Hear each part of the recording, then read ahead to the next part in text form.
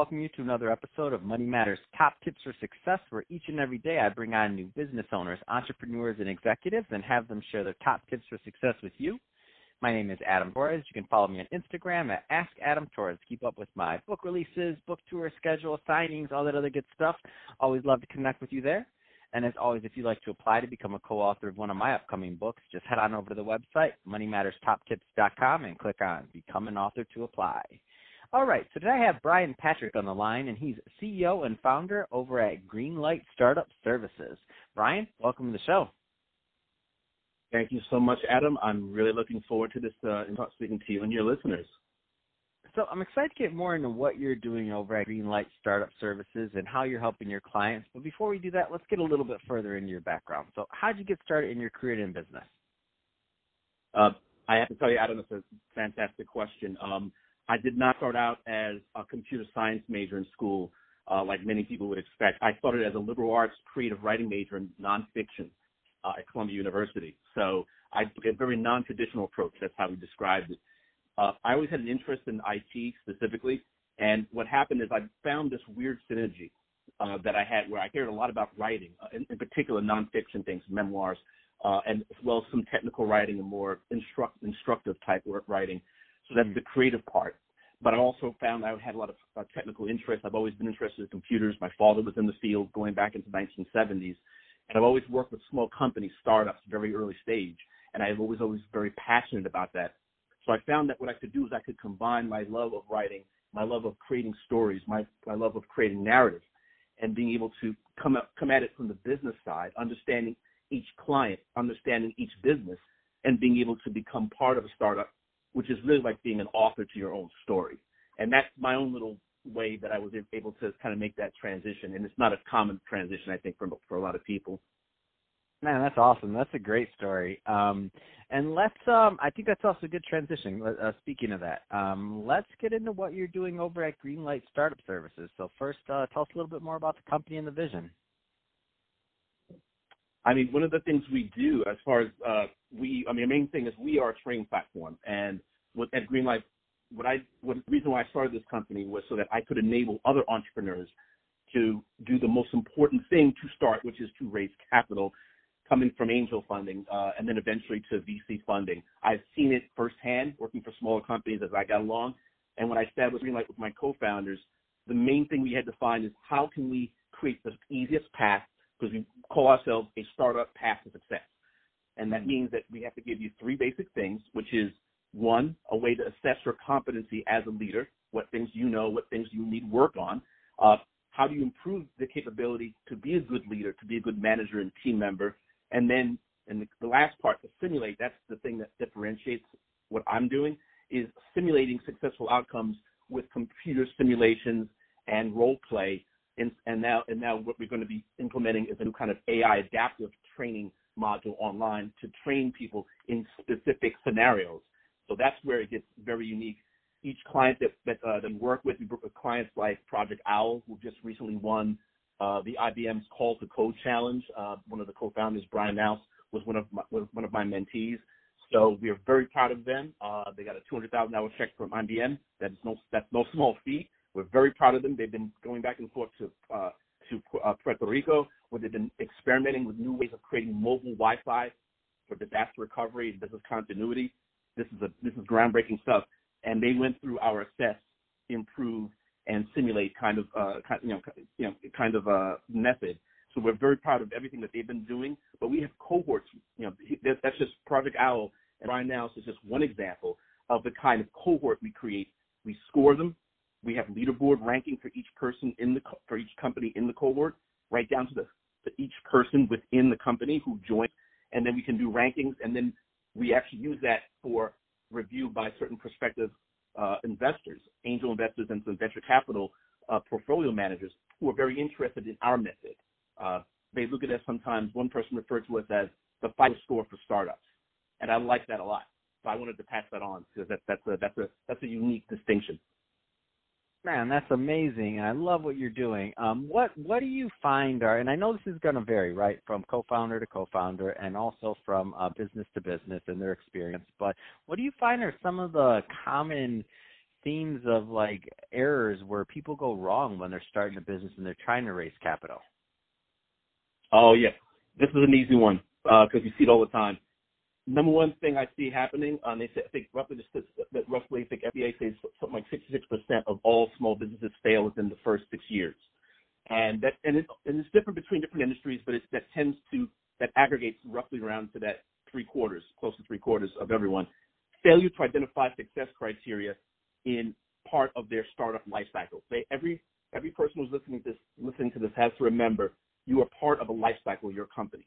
You may be early stage where you're not even ready for venture capital. You may already be on your Series A or Series B. You may be pre-exit or entering even into pre-IPO. Perhaps you've already exited, but you're still part of a life cycle.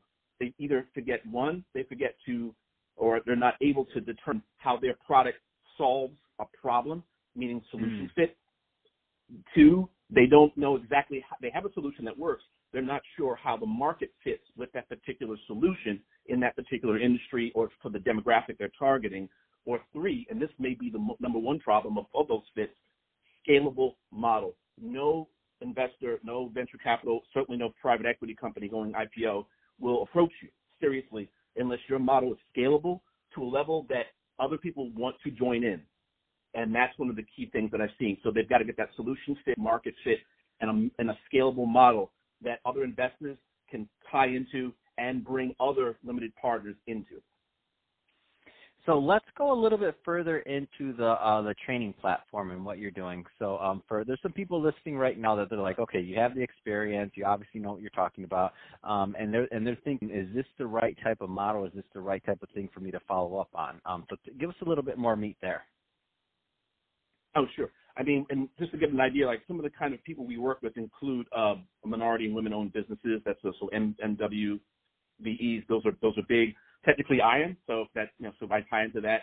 It doesn't matter whether the business is it could be business to consumer, B2C, or business to business, B2B. It doesn't.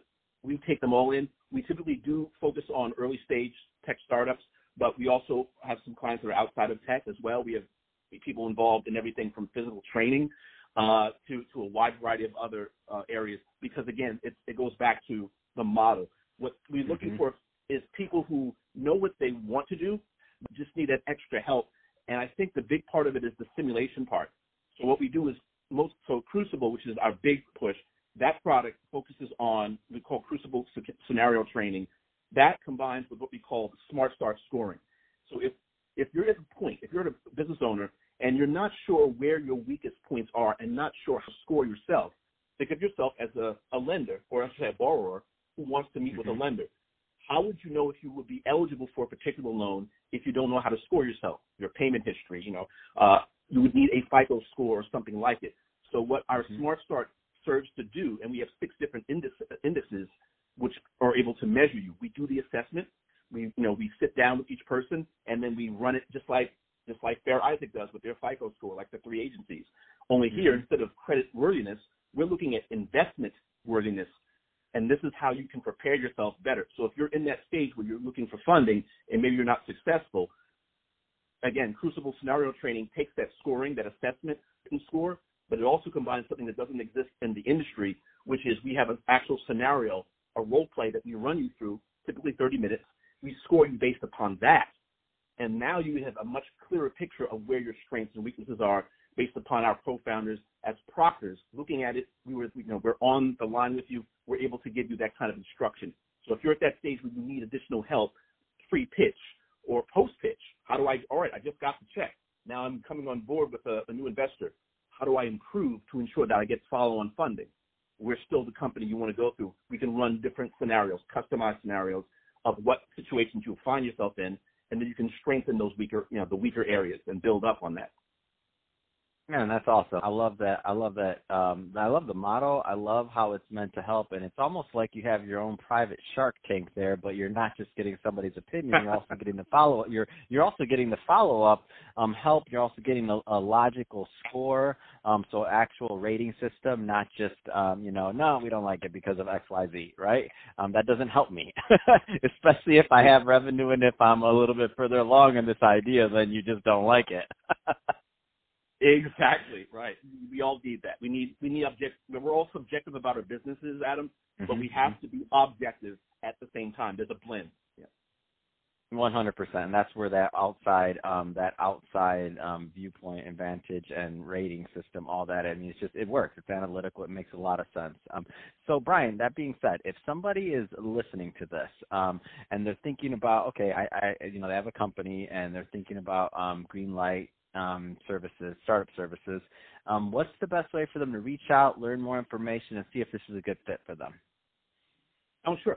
Well, at the risk of being somewhat, self-promotional, one quick way if they want to kind of get a sense of what I've done and things like that, and our company's done, they can see me. I do publish on Forbes. I have an article called "The 6 Powers for Startup Success," and there's a few other articles I publish on Forbes. So I'm pretty active there, and I publish in some other portions of the online. But they can reach us on Twitter at GreenlightStart. They can also reach me on Twitter at drpatrick1, and also our website, which is www.greenlightstartup.com. Man, that's awesome. Well, hey, Brian, really appreciate you coming on the show today and sharing more about your background and all the great work that you're doing over at Greenlight Startup Services to help the startup community and clients. And to the audience, as always, thank you for tuning in.